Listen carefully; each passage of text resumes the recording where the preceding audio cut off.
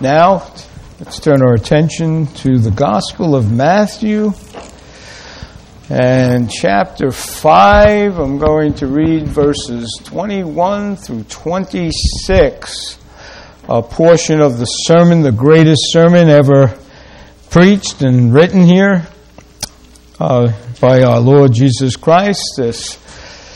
Some Bibles have the red letters indicating words of Jesus, and of course some are against red lettered Bibles because they argue that all the words are inspired, all the words are God's words. I like to see Jesus' words in red, but that's just my own preference. Some people like it, some people do not, but these are the words of Jesus in the Sermon on the Mount, a portion of that sermon, which is, I don't think anyone preaches like this. I try, I don't either, but this just one thing to the next to the next. He doesn't get into parsing words. He doesn't get into, scholarly debates. He doesn't get into nuanced historical facts and all that. So he just tells it like it is, straightforward, in the language of the people, Koine Greek. They understood him. Hear now God's precious word from the Gospel of Matthew, chapter 5, beginning verse 21, reading through verse 26. Dear people of God, hear his word. Ye have heard that it was said by them of old time, Thou shalt not kill. And whosoever shall kill shall be in danger of the judgment. But I say to you, that whosoever is angry with his brother without a cause shall be in danger of the judgment. And whosoever shall say to his brother, Raka, shall be in danger of the council. But whosoever shall say, Thou fool, shall be in danger of hell fire. Therefore, if thou bring thy gift to the altar, and there remembers thy brother has aught against thee, leave there thy gift before the altar and go thy way. First be reconciled to thy brother, and then come and offer thy gift. Agree with thine adversary quickly, while thou art in the way with him, lest at any time the adversary deliver thee to the judge, and the judge deliver thee to the officer, and thou be cast into prison. Verily I say to thee, thou shalt by no means come out thence till thou hast paid the uttermost farthing. May God bless this portion of his holy word. Again, Lord Jesus, we do ask that you would bless this to our hearts and minds. I think we can all understand what it's saying without too much elaboration. So we need to not only be satisfied with that, understanding what you're saying, but what is of greater importance is doing it. Don't just be hearers of the word, but doers. And may you find us endeavoring to do so as perfectly as possible. In your name we pray. Amen. Well, as I mentioned, it's good to be back here. I have preached before on the Sermon on the Mount. I used Martin Lloyd-Jones' commentary and sermons on that. This was a long time ago, maybe when I was first arrived, maybe shortly thereafter. And from time to time, I've come back to a portion of the Sermon on the Mount.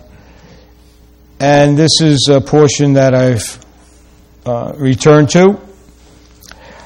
Not because I think that I or you are violating this, and you ought to be uplifted, you ought to be rebuked and admonished from the pulpit because you guys are not behaving yourselves. That's not why. But because we're doing it. We've begun to do this. We've been doing it over the course of time, and it needs to be encouraged for us to do this better. That is, love one another, right? Now, I have mentioned to you from the pulpit a number of times that I hold no animus against anyone in this church, whether a member or a friend. None whatsoever. There are people that I like better than others, admittedly. I get along with certain people more easily than others. But there's no disdain. There's no animus, no hostility. My heart is clear. And I hope that's the way it is for you. I don't think that there's anyone here that holds something against me. You know, we have our differences, and I have said some things in the past that I shouldn't have said, and made some mistakes, and all that, yeah. Sometimes the pastor should be doing this, and he's not doing that. That kind of stuff, yes. But I don't believe that you hold any animus, any hostility, any palpable negativity towards me. Or else I would go to you and say, what's the problem? Let's straighten this out. And I hope if you think that I hold any against you, you do the same. That's the direction we have here. That's the direction in which we're going. First, I want to talk about killing or murder. Jesus says in verse 21, "Ye have heard that it was said by them of old, Thou shalt not kill. Whosoever shall kill shall be in danger of judgment. But I say to you that whosoever is angry with his brother without a cause shall be in danger of judgment. And whosoever shall say to his brother, Raca, shall be in danger of the council. But whosoever shall say, Thou fool, shall be in danger of hell." Gehenna. Fires of hell. Those are pretty powerful words.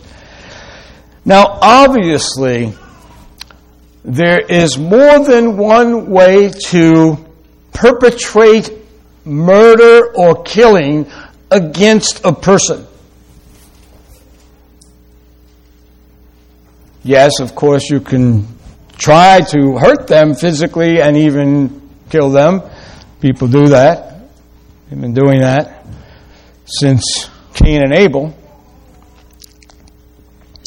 But there's also a way to break the commandment, thou shalt not kill, by having a bad attitude towards someone. Despising that someone with word. Internalizing disdain. That's also murder. When you internalize a disdain against someone, that's murder. That's killing. According to Jesus. And I think we've all been guilty of that, in our lifetime, where we I don't like that. I hate that person. Wish that person were out of my hair, out of sight. I'm not going to physically kill him, but I just don't want him around. And that, of course, is dangerous. Jesus was dealing with the scribes and the Pharisees, those who were sort of custodians of the law of Moses. And they exerted powerful influence over the people. Why? Because they claimed to have the ancients on their side. Ye have heard that it was said by them of old time. Who are these ancients? Well, I'm sure many of you remember the Babylonian captivity that lasted 70 years for the people of God, almost 4 generations. By that time, by the time they were released from their captivity after 70 years, going back to Jerusalem, they had been profoundly influenced, generation after generation after generation, spending time in Babylon. They were profoundly influenced by that culture, by the Babylonians. In fact, they lost their Hebrew tongue. They weren't familiar with it. They were more familiar with the Aramaic that was spoken there. And so when they came back and started setting things up in Jerusalem, they had to depend upon the scribes and the Pharisees. The scribes were the ones that taught the law of Moses, and interpreted it, and the Pharisees carried it out.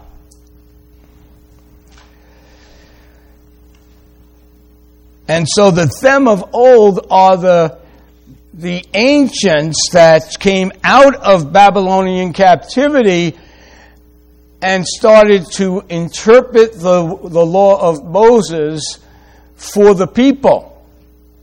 So, for example, we read here, "Thou shalt not kill." This is verse 21. "The ancients taught, thou shalt not kill, and whosoever shall kill shall be in danger of the judgment." Okay. That sounds like the Moses law, Moses imperative, "Thou shalt not kill," or "Thou shalt not murder." But then there's commentary added to that. "And whosoever shall kill shall be in danger of the judgment." That's a reference to the local authority. Thou shalt not kill, and if you do kill, you're going to be brought before the magistrate, the local authority. You're in danger of judgment. This is the way that the people were being taught the law of Moses, with commentary from the ancients who kind of lost touch with it was an oral tradition at this point. The people didn't have the Word of God. Much like the days of the Reformation, when the people did not have the Word of God and they relied upon the church and the priest to interpret the Word for them. Well, this is the case here, that the scribes interpreted the Word for them and the Pharisees applied it.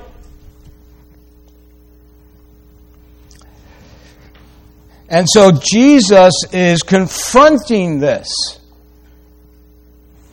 He's saying, you've heard that it was said of the ancients that came out of Babylon and placed commentary on the Word of God, and now the scribes and the Pharisees are teaching you these things.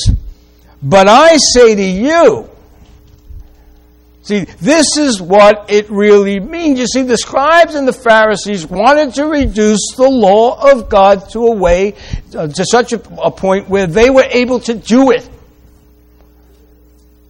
They were able to practice this and show themselves righteous in the sight of God and the people. And so what they were focusing in on was the deed of murder. And so if you didn't literally go out and kill somebody or brought great harm to that person that brought you before the magistrate, you kept the law. You were not guilty of breaking the commandment not to kill. Jesus comes along and says, no way. The law of God reaches down into the heart and draws out from the heart the issues of life. That's what God is concerned about, your heart. So if you hold anger against another brother or sister without a reason, without cause, you're guilty of breaking the commandment, thou shalt not kill. That's precisely what Jesus is saying here. It's not just the outward deed, it's the inward condition of the heart. that God sees long before any deed is accomplished or perpetrated.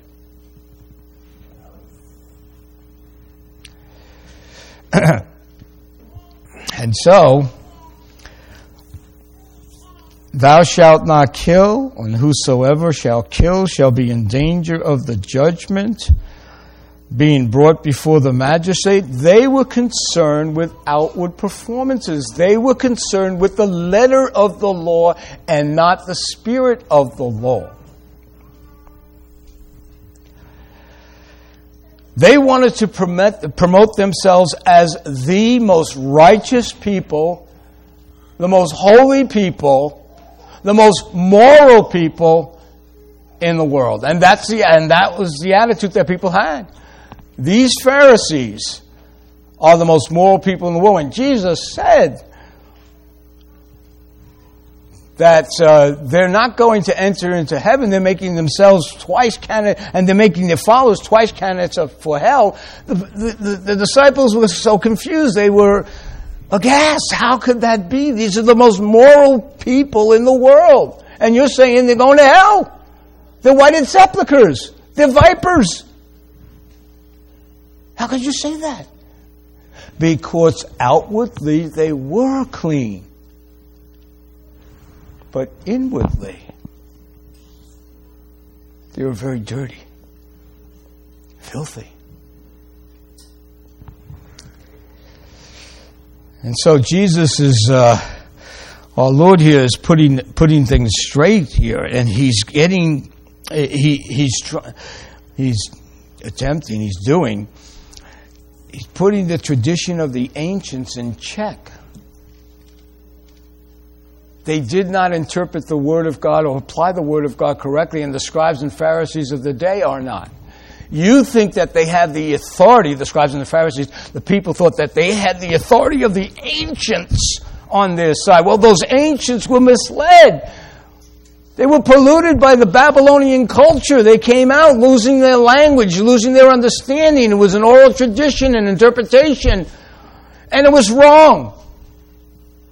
It was misguided, misleading. And so Jesus becomes indignant here. He says, you have heard that it was said of them of old, but I say to you, the Son of God, Jesus the Christ, the Messiah, the Anointed One. The ancients said this. They had their little commentary interpretation, but I tell you what the law really means. Now, why did he say that? Because in another place, he points out that not one jot or one tittle, the I, the dot on the I, the cross of the T in the Hebrew language, not one jot, not one tittle shall be taken away from the law until all of it be fulfilled. Well, who's going to do that? Who's going to fulfill this commandment and all the others that have to do not only with outward behavior, but with inward reality, inward heart type, head type, word type matters? Who's going to fulfill that? Not one jot, not one tittle, not one dot, not one T-cross. Well, as one commentator put it, you can smell the sulfur of hell on what Jesus was saying. The only one that could do that was Jesus Christ. To fulfill the entire law from the heart for His people. So that God could send forth the Spirit into the hearts of His people, and the Church of Jesus Christ would blossom forth in the earth. The Pharisees weren't able to do it. They were corrupting it. The people weren't able to do it. Only one is going to fulfill all the law, and that one is Jesus Christ. And He does it for His people. Not for everyone. I know that's a popular phrase today, that Jesus died for the whole world. Yeah, the world of the elect. He died for the world. He's going to make this whole place new again. He will. It's not going to completely disintegrate or disappear. It's going to be changed. Like the twinkling of an eye when He returns. Yep. But Jesus is the one that's done. Now, the other thing that we need to realize is not only did the Pharisees, the scribes and the Pharisees, corrupt the meaning and intention so that they could obey it. I didn't kill my neighbor. I didn't take anybody's life. I have fulfilled this commandment. No, you haven't. At all.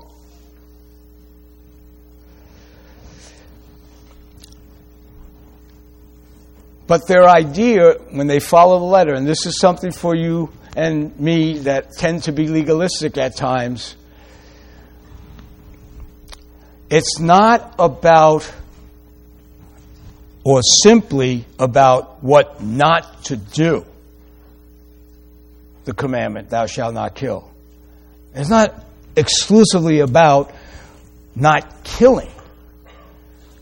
The commandment implies the reverse. It provides loving. You, instead of being angry at your brother or your sister without a cause, you ought to love your brother and sister with a cause, with a purpose.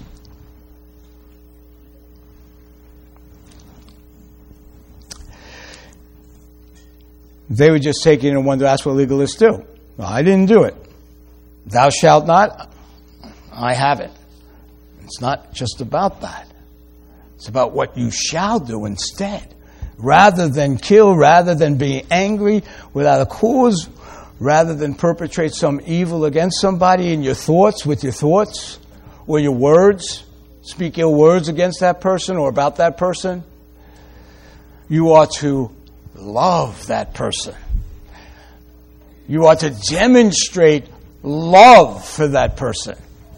That's what Jesus is getting. That's what the commandment was getting at. The reverse. Instead of killing, loving.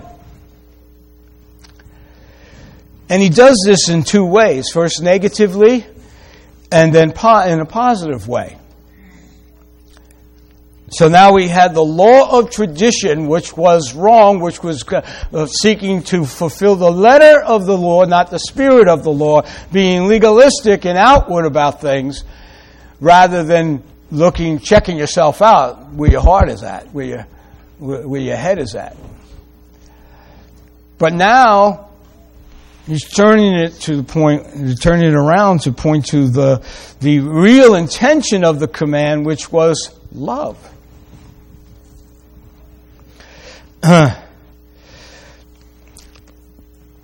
Now, you know that when I have said this before because it's in the Scripture, but I say to you that in verse 22, whosoever is angry with his brother without a cause, God is not saying that anger in and of itself is always sinful and evil. It's not.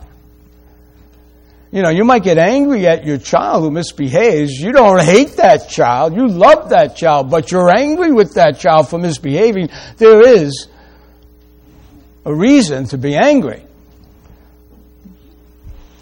God Himself is angry with the wicked every day, says the psalmist. Jesus was angry with the Pharisees, and He chased the money sellers out of the temple with a whip, remember? Paul says in Ephesians 4, verse 26, be ye angry and sin not. Let not the sun go down upon your wrath. Don't hold it in. Don't internalize it. Don't let it settle deep within you and seethe. It's not going to work well.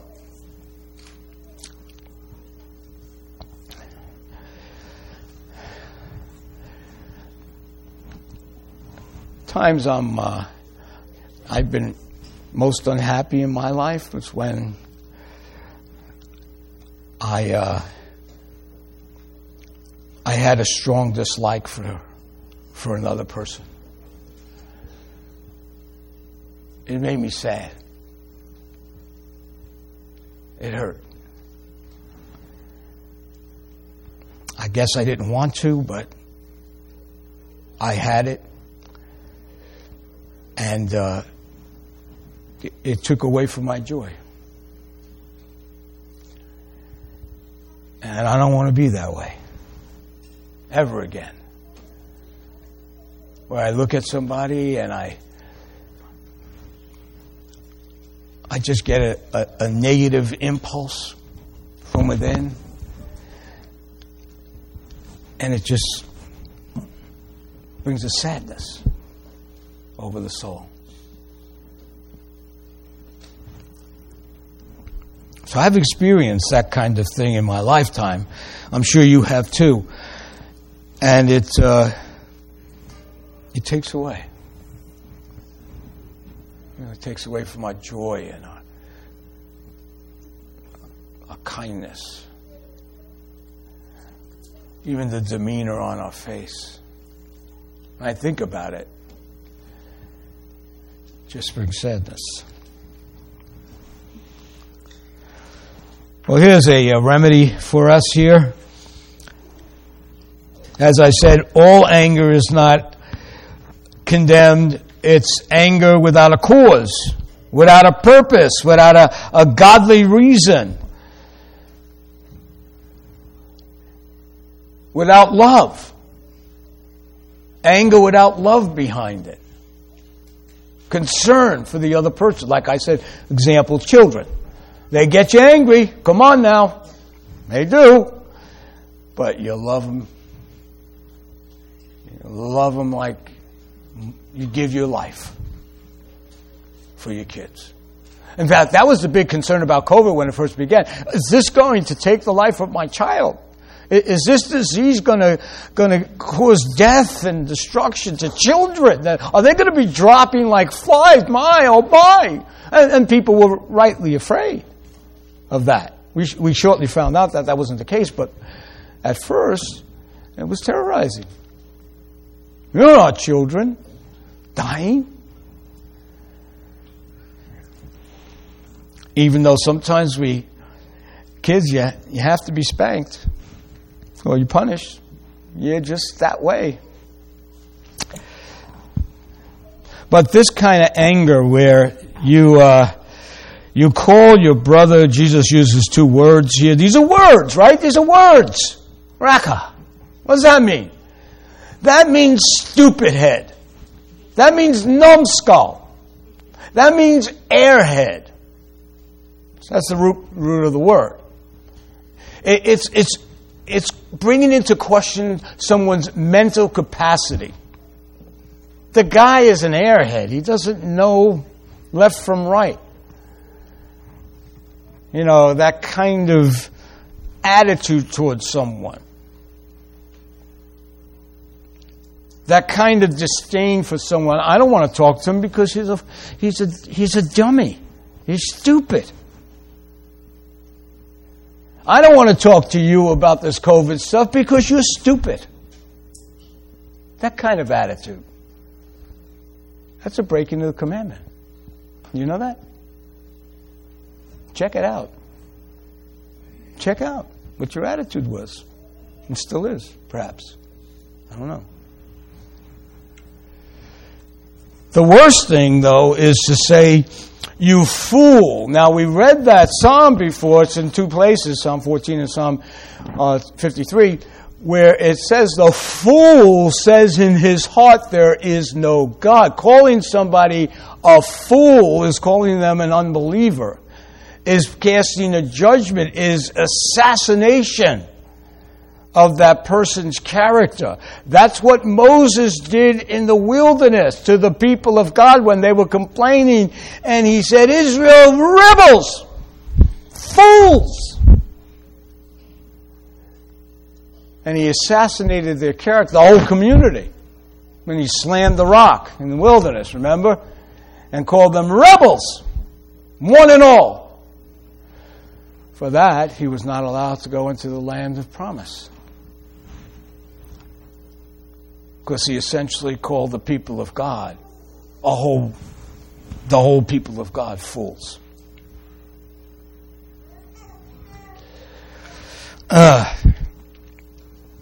It's playing God. When you think you're justified in calling people names out of animus, out of hatred, out of despite, putting them down in your thoughts with others. No. The concern of Jesus focuses upon the brother or sister. He says, therefore, if thou bring thy gift to the altar, and you remember that your brother has something against you, leave your gift before the altar, go your way, first be reconciled to your brother, and then come and offer your gift. Okay. Well, there's two things that we can consider here immediately. There's the brother that I have offended, and I'm to straighten that out between us by Matthew 18. You go, you see him, you admit your fault, you say you're sorry, and fine. But then there's this that Jesus is saying. He's not saying that we should do Matthew 18 here. He's saying that if you think that someone has something against you, that a brother or sister has been offended by you, before you sacrifice, before you make your sacrifice before God, in our case it's worship, it's baptism, it's the Lord's Supper, it's the songs of Zion, it's prayer. When you sacrifice before God and worship before Him, before you do that, be reconciled. Get straight with your brother, your sister. Because if you don't, your worship is not right.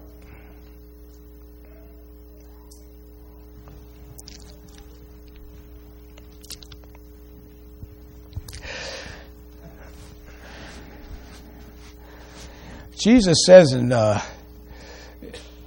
these verses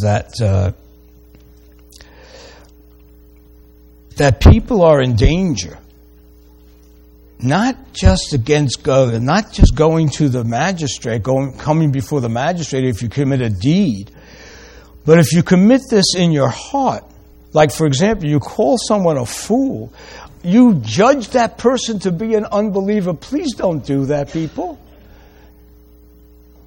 Don't judge people to be an unbeliever because you disagree. Don't judge people that they don't belong in this position or that position, an elder or a deacon or a minister, because you find some offense. Don't do that. That's hatred. That's setting yourself up as God. There's a danger. He says, in doing things like that, I mean, I have heard people that say about their own family members who are Christians that they're not. My brother, my sister, my mother, they're not saved. Why? Why do you say that? Did they deny the Lord? Did they deny the gospel? Did they condemn the Bible? Why would you say that? They're legalistic.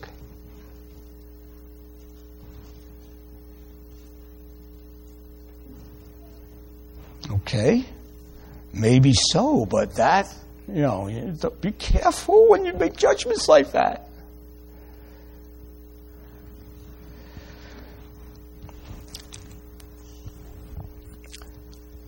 you're in danger of hellfire. Gehenna. The flames of hell. For doing something like that. Vengeance is mine. I will repay. I am the judge. I will work this out. Be patient. Wait on me. I know what's going on. I know him. Be patient. Rather, our attitude should be to reconcile with my brother, with my sister. If I think that you see, this is not the other way around. You have offended me. And so I need to straighten this out with you because you've offended me. No. This is the other way. I have offended you, or I think that you have something against me. I believe that you have something that I did or said or something that upset you. So I need to go to you. Not take the attitude, well, that's his problem. If he doesn't want to come to me and straighten this out, that's his problem. That's the attitude we have, right? That's the defense we have. That's his problem. Or her problem. No. The reason why is because the commandment is promoting love, that we ought to take a positive step in that direction. There's the negative cause. The negative is showing anger and hatred without a cause towards your brother by name calling or having a bad attitude toward him. The positive thing is that I'm going to reconcile. I'm going to be reconciled because that is what it's all. It's the covenant of reconciliation. The covenant of love is the covenant of reconciliation. So that when people come to this church, and I've heard it before, they come to this church and they find a church that's pretty friendly, that's pretty outgoing, that's pretty straight. Because I believe, and maybe I'm naive, I don't think so. I've lived a while, come to know people. I believe that I think all of us, I hope, all of us anyway, are not holding indictments against one another. Yeah, we have our disagreements, and I think the COVID-19 thing got a little ugly, and some people were holding things against others, and we're over that, right?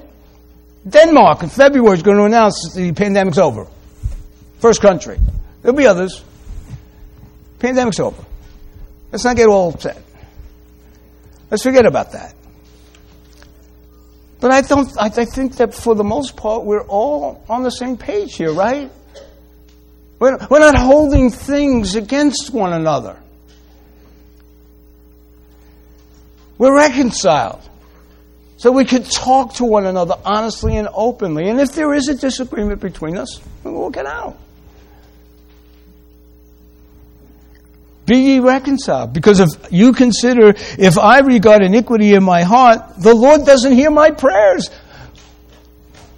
Imagine. If I hold things against you, the Lord doesn't hear my prayers. He's not going to bless me. I could preach and I could be right on with every single word I say. Remember, one of the things I like about the Sermon on the Mount is every single word's inspired. It's just perfect. Whereas, my sermons are not. No one's sermon is, but the Word of God is perfect. So this is wonderful to just get into this and read the Sermon on the Mount and understand it. It's very easy to understand this, isn't it?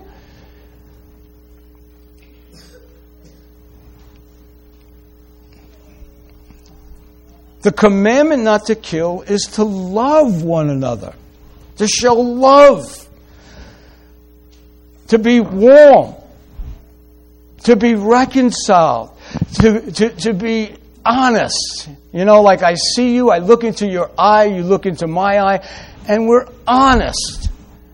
We're not holding back some anger or disdain. Right? That's what Jesus is saying here.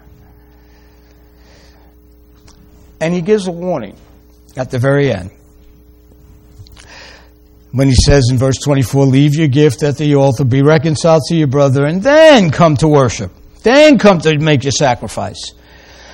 And then verses 25 and 26, he says, agree with thine adversary quickly while thou art in the way with him, lest at any time the adversary deliver thee to the judge, and the judge deliver thee to the officer, and thou be cast into prison. And I say to thee, thou shalt by no means come out thence till thou hast paid the uttermost farthing. What he's saying is, consider not only the local magistrate that you're going to come before if you violate this commandment, thou shalt not kill, but you're going to come before the judge of all. You're going to stand before the judgment seat of God, and you are not going to come out until you pay every last penny, and that's hellfire forever.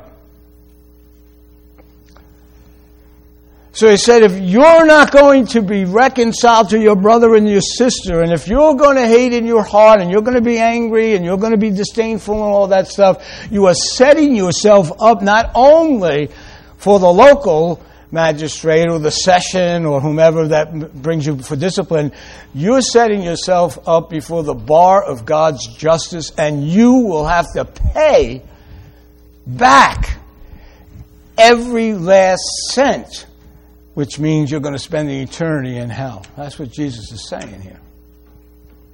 For breaking this commandment to love one another from the heart.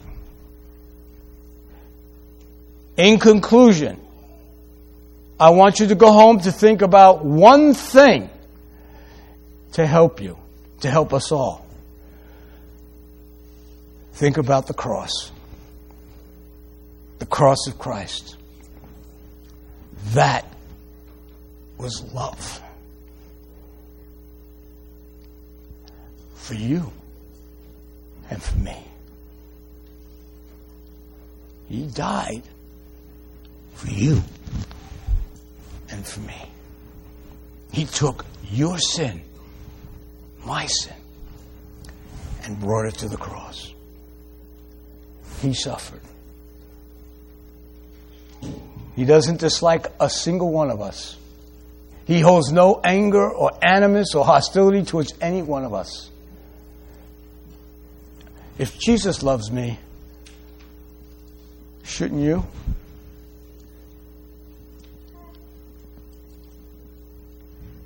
Are you better than he? Of course not. Let's pray. Heavenly Lord, we are thankful. We're thankful for your word. It's so wonderful. What a marvelous word this is. It speaks to us. And we all need to work on this. We're all guilty here. We're not. None of us can say I'm without fault or sin in any of this.